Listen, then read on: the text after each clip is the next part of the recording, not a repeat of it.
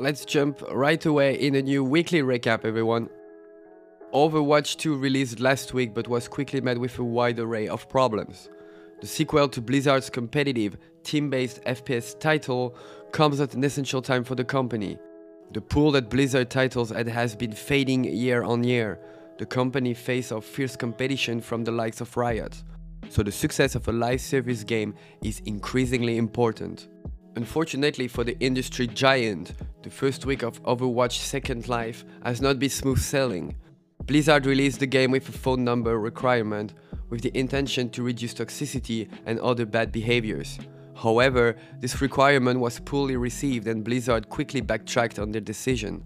The game then released to large queues and DDoS attacks, making the launch a rocky experience at best. This, combined with unfriendly monetization, bugs that are literally spending players' money for them, and the complete lack of a story mode, is a cocktail for poor player retention. Blizzard did an atrocious job at keeping players engaged through balancing of the varied roster for Overwatch, so the outlook on the competitive side of things is not the best.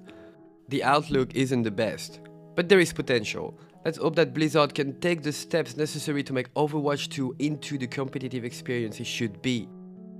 Brighter news now with Projekt Red.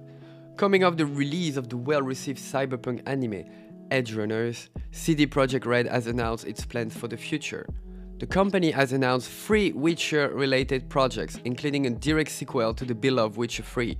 The company has also announced a sequel to Cyberpunk 2077, which is currently experiencing the highest concurrent player numbers it's seen since launch. Most interesting perhaps is the announcement of a new IP, currently codenamed Adar.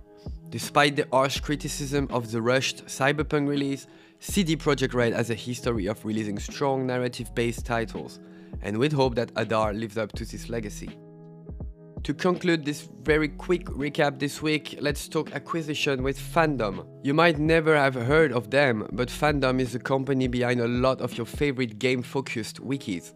The entertainment platform has expanded its reach this week within gaming by acquiring a range of brands, including GameSpot, Metacritic, and Screen Junkies. What this means for these brands has yet to be seen, but this consolidation will likely make Fandom one of the loudest voices in the gaming industry. As mentioned before, this is a quick recap and it's already the end. I'll see you next week for another one. Bye bye.